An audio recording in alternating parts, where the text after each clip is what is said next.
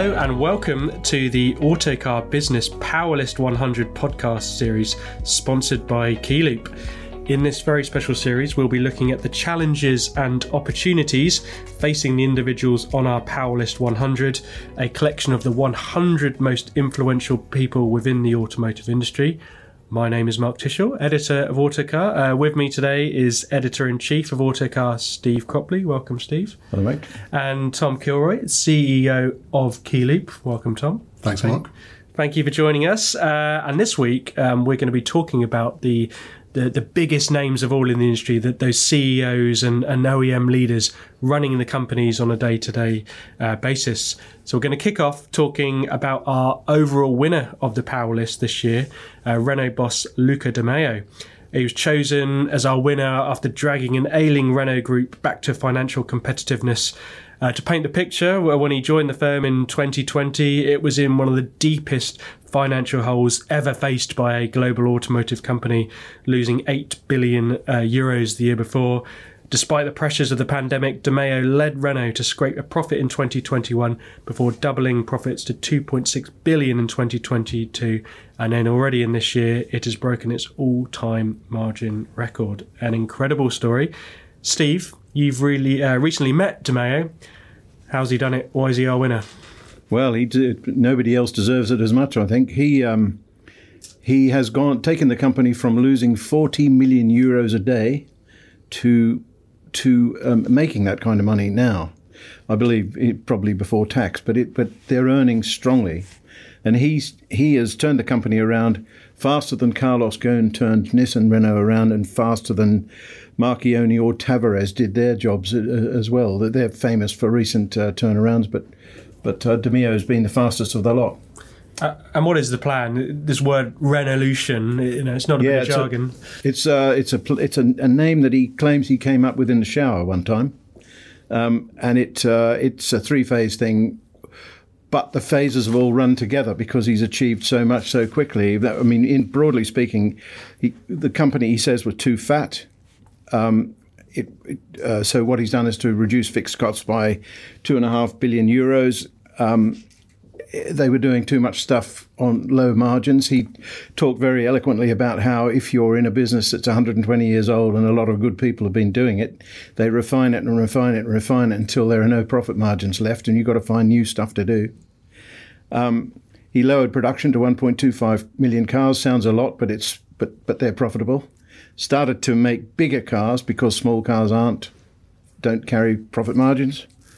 Broke up into divisions, hived off the electric business, hived off the internal combustion business, built up this thing called Mobilize for these little sort of sub-car vehicles, and set up a circular economy business. So basically, 6 months, came up with the plan, put it into action.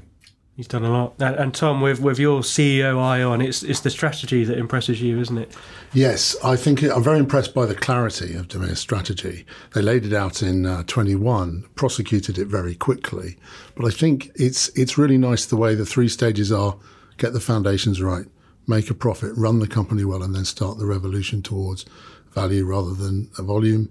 And overall, I think the clarity of the strategy in a confusing environment around us is admirable. What does that take when you come into a company and have to set that strategy? How does it work in practice? Do you just get some key people around you and go from there, or is it delivering it in big town halls? Well, I think part of it is deciding how to communicate it and what not to do. So he's been very focused on the key things that he wants to drive. So I think being clear and getting that clarity across the company is a big part of it. But I think what he's also done is removed a lot of the noise, because we're in an environment where a lot of change is happening, and he's been very clear about how he wants the company to move. And I think that comes across very well. What's he like, Steve, in person then? A nice he's a great leader. I've known him at, let me see, he started at Renault as a boy, but he's worked at Fiat, which is where I first met him. He's been at Abarth, he's been at Alfa Romeo, he's been at Audi, and he's been at Seat. And his own personal philosophy is to go somewhere where the problems are. He describes Audi as being just like, getting on the train. It just reaches another stop predicted. Everything's pretty much set up everything's expected. So he asked to go to SEAT, which of course was a VW Group outpost that was in trouble because it was in trouble. And of course he turned it around, as we know. He did. You spent the day with him there. I remember a story you did, didn't you? Didn't you spend a day shadowing when he was at SEAT? Yeah, it was pretty hard to shadow him, in all honesty, because he was Jack in the box. But the thing that was fabulous about him was that he was very careful to encourage people the whole time. It was, even now he goes on about a team effort. The thing I was going to say, I said to him, "What are the two words that stand for everything you do?" And he says, two things: be lean, be innovative. If you do that, you're 9/10 of the way there. That's interesting. That's not 9/10. How do you get your point across, Tom, then, in someone like Di Meo's position, coming into a company that is struggling, is in financial trouble? You'd imagine the staff pretty worn down, in a leadership position yourself. What messages do you deliver? How do you lead that turnaround yourself? Well, I think people want to be part of a winning team and they want to be optimistic about something. And I think it is in a situation where you've got difficulties. I think one of the most important things is painting clearly the possibility ahead and also starting to pour positivity onto those that believe in that vision. So there will always be arguments about what's the right thing to do in any company. But once clarity is established, if you can paint the picture of where you're going clearly for people, most people want to get behind it. And that's what drives, I think, the kind of culture change that you can see in Renault. They're looking for inspiration, aren't they? If Di Meo is one thing, he's inspirational.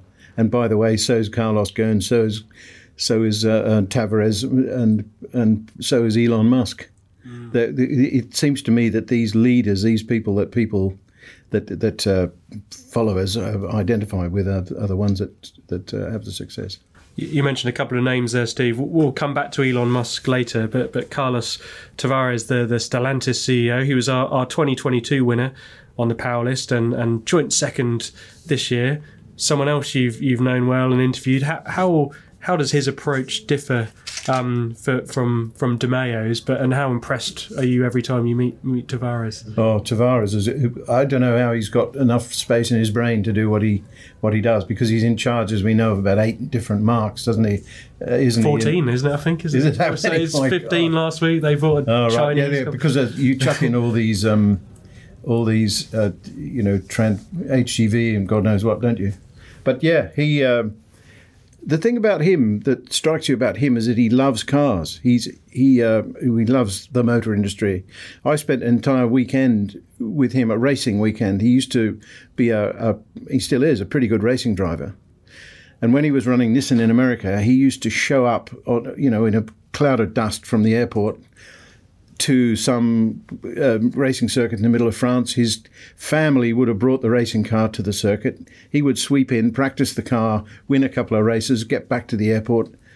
That's the guy he is. He's just dynamic is the word. But I was there for the entire weekend and we must have spent 3 hours talking about the motor industry. He loves it.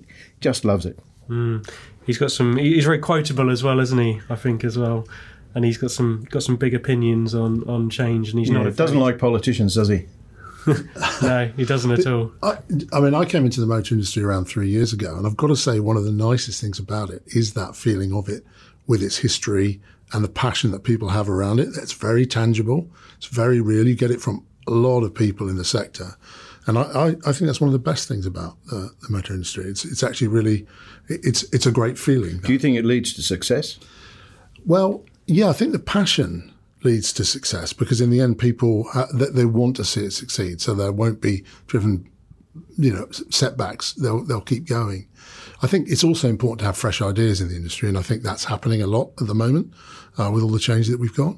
But I do think that passion around cars is incredibly important. Yeah, it is. It's amazing. Tavares, whatever you call him, he's got it in spades.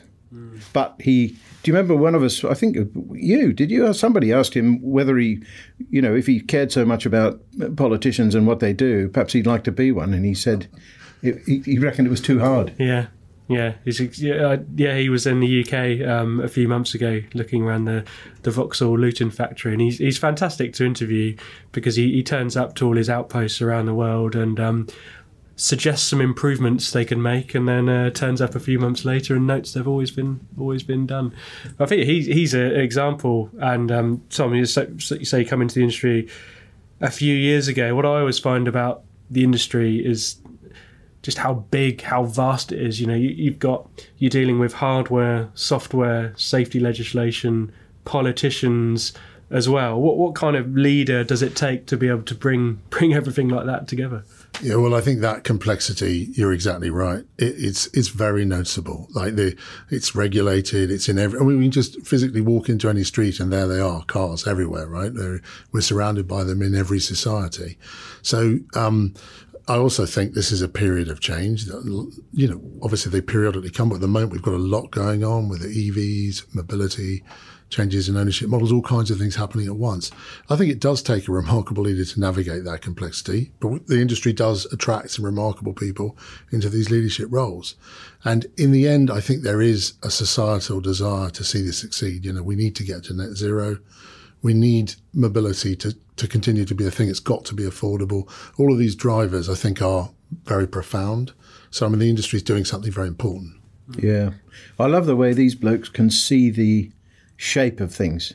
DeMeo sat down for a while and with chosen advisors and just saw what the shape of the Renault Group should be. And I think Tavra is the same. They can just work out what it will be like after they've finished. Right. And I can never see that stuff. Really tough to do. It's impressive when they do it. Yeah. Which makes you wonder, how is it harder to be a politician than a car company boss? I do think we're offering comment on the state of politics globally, but it's remarkable that someone like Tavares can see a more difficult job than leading a international car company in 50 But he's years. got more direct authority, I suppose. If he says we're going to paint all the dealerships blue, then that's what happens. Whereas politicians have to get into a debate with untold hordes, to make it happen. A very different type of leader also features on list. Adrian Mardell, the JLR CEO. It's been a big year for JLR, renamed from Jaguar Land Rover.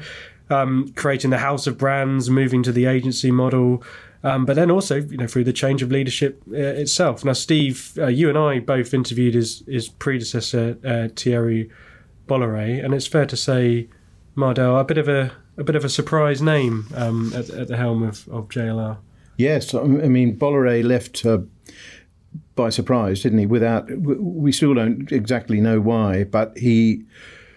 There doesn't seem to be any great scandal involved, but he just chose to leave and was replaced by Adrian Mardell, the CFO, the Chief Financial Officer, a man who, in all probability, didn't expect to ever have that job. And he's taken to it, I think you and I would agree, wouldn't we, Mark, that he's taken to it pretty well. And it's he has good grounding, good thing to work with. The success of the Land Rover side of the business is amazing, and presumably they must think the potential of the electrified Jaguar side of the business has good potential. But Mardell is still nevertheless a surprising choice. Good guy, we thought, didn't we? Yeah, I interviewed him a few months ago now, and it was quite a long time in the making, just because he's never spoken to the media before. I think he had quite a few rounds of media training, thinking we were going to be ripping his head off. But no, he was very calm, a methodical speaker, a deep thinker. But it also gave some insight into the complexity of a car company like JLR, and how, I guess, the internal politics and internal functions operate. It's he knows everyone in the entire company. He said he had hundreds of WhatsApp messages from people he'd known throughout his career at JLR when he comes in, and that brings a power and a responsibility in its own right. Really, just being being respected and knowing how a company works. Tom, we've talked about DeMeo and Tavares, really big names, big powerful people having dinners with politicians, but someone like Mardell shows that leaders can come from anywhere. Yeah, I think that's right. There's more than one way to get good results, and obviously someone like Mardell has got the connections in the company, and I think that reflects trust. People talk about authentic leadership, be yourself. But I think in the end, if you're trusted by the people that are working for you, they will respond well to that. I mean, there are examples from other companies like Steve Hare at Sage, where he was the CFO, took the CEO role on. I think has been a great success in that role. I think in the end, that piece of it, which is about authenticity, trust, people believing that you are the person who's putting the company first, taking it forward, that's clearly what's going on here. The thing that also seems to, one thread that seems to have come with Mardell is the fact that JLR was, it's no secret, was losing quite a lot of money or spending quite a lot of money on warranty claims. The cars are beautiful cars. We always review them well, but they're not always perfect in owner's experience. And that, particularly in Land Rover's case, became expensive. And I think Mardell's ability with finance and to understand what the implications are of having huge warranty or large warranty claims has caused attention to be paid to that kind of thing. Tom, you have connections with the dealers, don't you? We do. What do you make of their dealer structure? Is it changing, improving? Yeah, it was gone through a lot of change. I mean, several times. So I think they have changed direction, and we've had feedback from retailers about that. It's not necessarily always been easy for the retailers to handle, but I think now they know where they're going. They've set out a clear strategy. The House of Brand strategy is now clear, and that's come with Mardell. Yes, indeed, right. And so I think people are pleased that that's at the retailer level. I think they're pleased that that's now clear. I think if you wound back over the last 3 or 4 years, they'd say there was some tacking left and right, which we did get some feedback about. And Tom, staying with you, Mardell, a CFO and your example from Sage there, it just shows that sometimes being an accountant can really help in these top jobs. Yes, definitely. I think when it's the first rule, which is you've got to run the company profitably to make it sustainable, so it can innovate. So I do think it's foundationally important, and obviously warranty claims or the supply chain, handling that well, incredibly important part of the role. They've also, you will have seen this like me, Mark. They've started to major on stories about how they're suddenly doing well in quality surveys and so on. They've got a way to go, but they've improved a lot. A very nice segue into a name we heard earlier, Elon Musk at Tesla. We can't talk about automotive industry leadership without talking about Elon. He does things differently, Steve, doesn't he? I think it's fair to say. He does, but I think he shows the extreme potential of leadership. He is Tesla, isn't he? And without him, it would be a much more anonymous business. And I think there are plenty of people who are personally impressed by Elon and the direction that he just seems to be one of these people with this most attractive quality of certainty. I always find people with certainty attractive. Your inclination is to follow them, and he has got certainty. You and I both interviewed him. I interviewed him in quite a big, long way, and during which time he was so completely convinced that the way that they're going is right. He was the bloke that said hydrogen is the fuel of the future and always will be. I think it's not quite like that, but that was his point of view, and he's just somebody that states things and sticks by them, and I love that. Before you joined the industry, Tom, how many car company CEOs could you name? Would you say? Yeah, probably Elon is the one everyone knows, and absolutely. And you're right, he's a visionary. There's no question that he is pursuing a vision, and that has been very impressive to see. I tend to think that on the hydrogen thing he might be wrong, but I guess we'll find out in the next decade. Amazing growth in the company, though, isn't it? When would we It seems like just a few years ago when we were wondering whether Tesla would amount to anything in volume terms, and now, of course, it's Europe's biggest selling car, etc. It's extraordinary. It happened, didn't it? Almost overnight with the launch of that car, Tesla was just loss-making quarter after quarter, year after year for a good decade or more, and then the boats arrived with the Model 3 and then the Model Y, and it's sort of never looked back. And those two enormous things that, of course, he did. One was integrate the supply chain and make sure that it is integrated, which is very impressive with Tesla. And then the other one is owning more of the relationship with the customer. So I think those two big things that he has got done at Tesla, I think a lot of other players in the industry are looking at that and saying, we'd like to do more of that ourselves. So why, just staying with you, Tom, why are they important then? Managing, taking control of the supply chain. It's Tesla did well for the last few years, while others, frankly, did terribly when it saw relationships with suppliers. So what are the benefits of that? Well, I think that primarily cost and the ability to continue to deliver when supply is disrupted, as we've seen in the last couple of years. So I think that having a more integrated supply chain is great for profitability. It's great for certainty to be able to deliver. I think with the customer relationship, more and more, everybody is going to be concerned about loyalty. How do we bring customers back to buy again from whether it's Tesla or a retailer or an online retailer? Everybody's going to be thinking about how do I keep my customers loyal? And I think that's going to be a theme for years. Has the industry been quite slow on that front, would you say? It just everything, I remember writing stories. Some of the first stories I wrote at Autocar were these electric cars that are coming out in a year or two, and by 2020 it'd be 20-30% of the market, but we're kind of only really just there at mass adoption, but we're supposed to have hydrogen by now, as we've said about whether or not that does happen.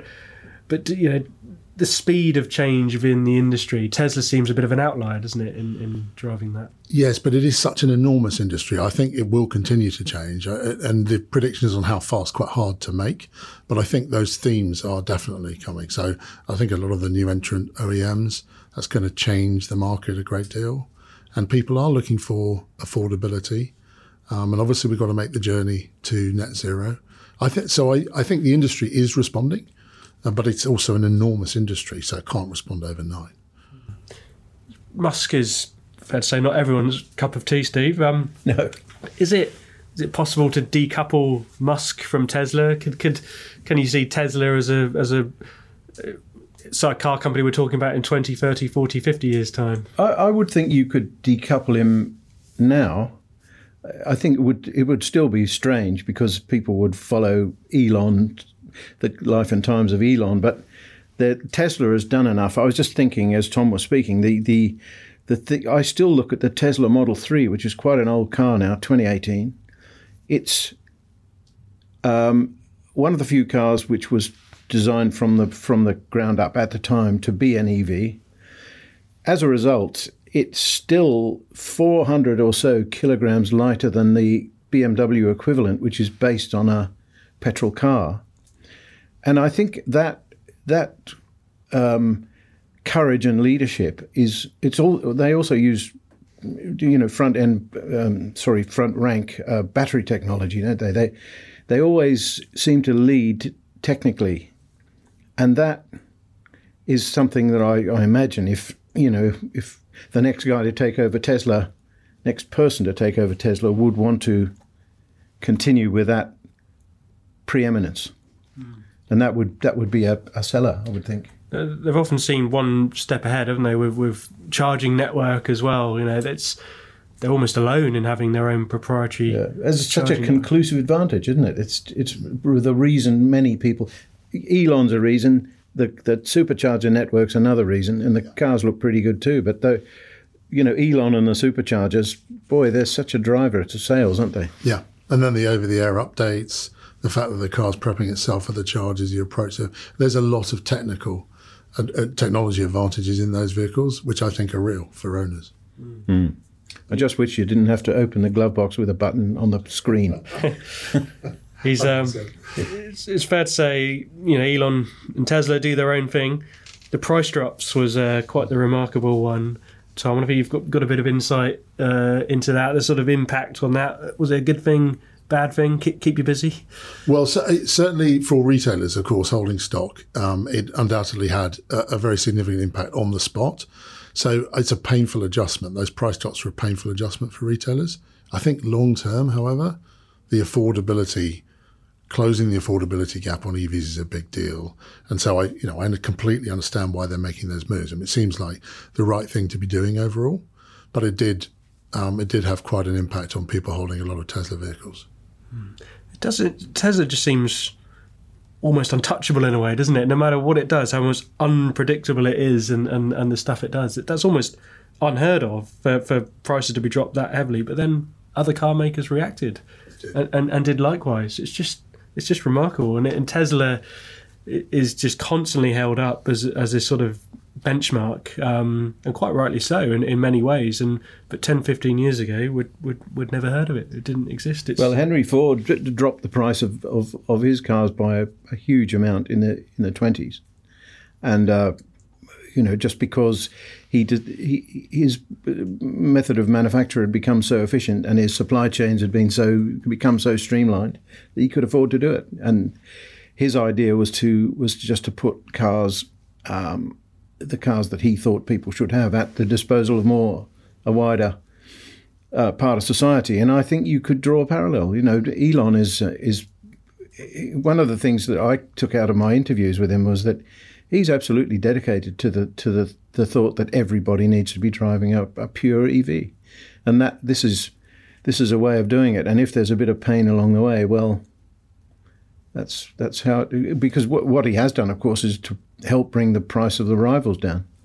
So he's done the consumer a favour, really. What's he like then in person, Steve? What was his? I found him a very lucid and sort of serious man. He's not he's sometimes portrayed as a bit wild, but I didn't find him wild at all. I thought he was extremely logical, and he listened. He takes you very seriously when he's talking to you. He doesn't just parrot the usual old stuff that he's spoken to the previous person about. It was the ideal interview, and he's a great explainer. So I got religion, to be honest. It was interesting seeing him talking to Rishi Sunak last week, because the caricature of what he's like, I've not met him myself. He's very thoughtful, very softly spoken, as you say, a great explainer. Yeah. I mean, so the caricature of him and the reality seems to be something pretty different. Yeah, I think personally he's got a few bumps and ups and downs, and of course he's so busy doing so many things that people think he can't possibly be a thoughtful person. But he is most definitely a person that takes time.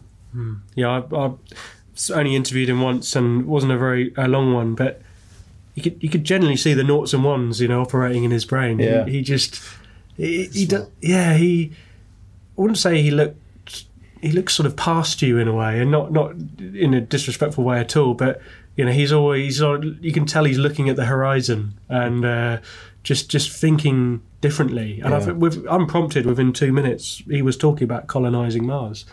And you'd go with it, and because he's so engaging and so clever, you just sort of you stick with him.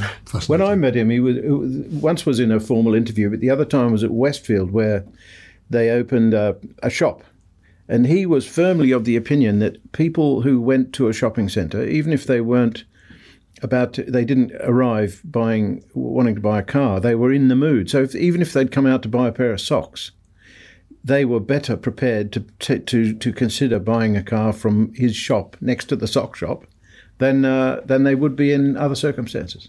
It's really interesting. Really interesting. I have got a friend who bought a Model 3, having seen it at Heathrow. He was sitting at Heathrow, and there it was.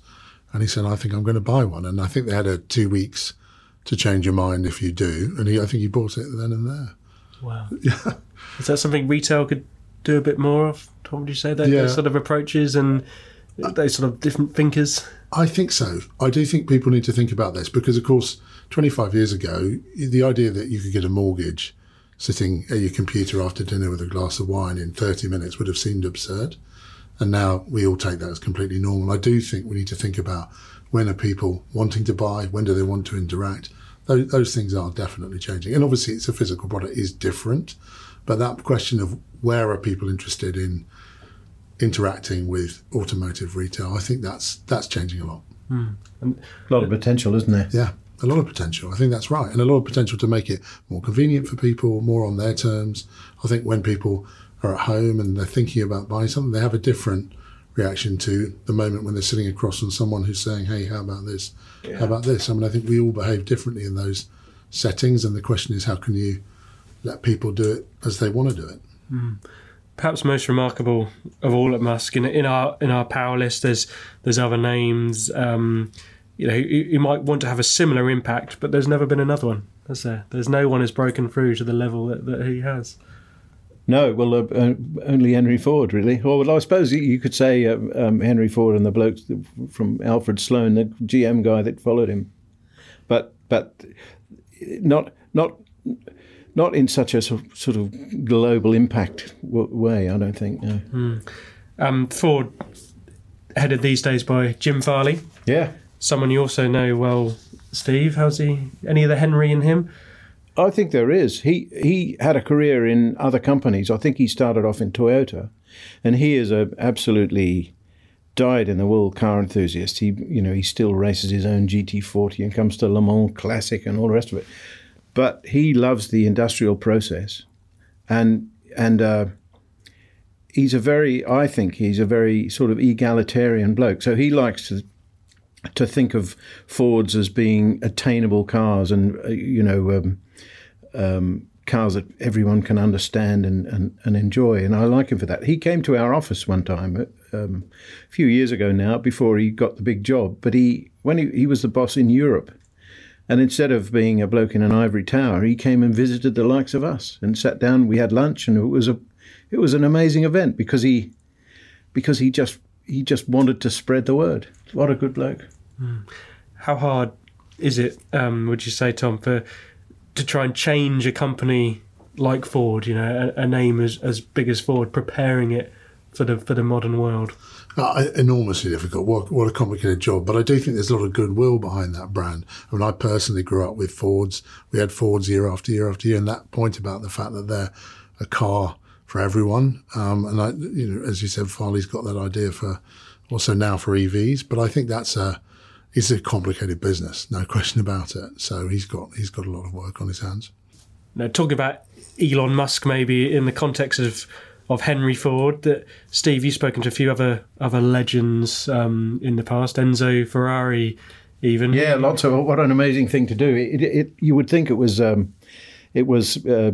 dying and going to heaven, but actually it was overwhelming in that the office was the grand office that you only see photographs of, and a bit very dark, and old man at the end of the room and all that. But he was a very disappointing interview because he doesn't speak English. In my time, his minder was a bloke called Franco Gozzi, who only really allowed him to answer one question, to which there was only one answer, and everybody wanted to know, Mr. Ferrari, what is the greatest Ferrari you ever built? And his answer was the next one. And this was coached into him by Franco Gozzi, who wouldn't really allow any other conversation. And the same answer applied, incidentally, to the greatest motor race. So he was a wonderful man, and he did amazing things, but you wouldn't list him in your list of greatest interviews. So, Tom, some huge names there. Someone like Ferrari lending his name to the company. Above all else, how important are big leaders, big personalities to the running of the automotive industry and the success of it? Well, I think it is an industry that attracts big personalities, and they've left their mark on history, and it's wonderful to hear that story about Enzo Ferrari. I think also people running companies like that know that they are the stewards of a lot of history. And so the question is, how do you take that forward successfully? So it is the next model and the next race without losing the history. So we've got to be respectful of the history, but we've also got to be prepared to drive ahead. So look, I think the industry will continue to attract those sorts of people. Thank you very much, Tom, CEO of Keyloop, and thank you, Steve, as well. That's about it for today on this episode, but plenty more episodes to come. Thank you very much to our sponsors, Keyloop, and for more on the Powerlist 100, head to autocar.co.uk/business.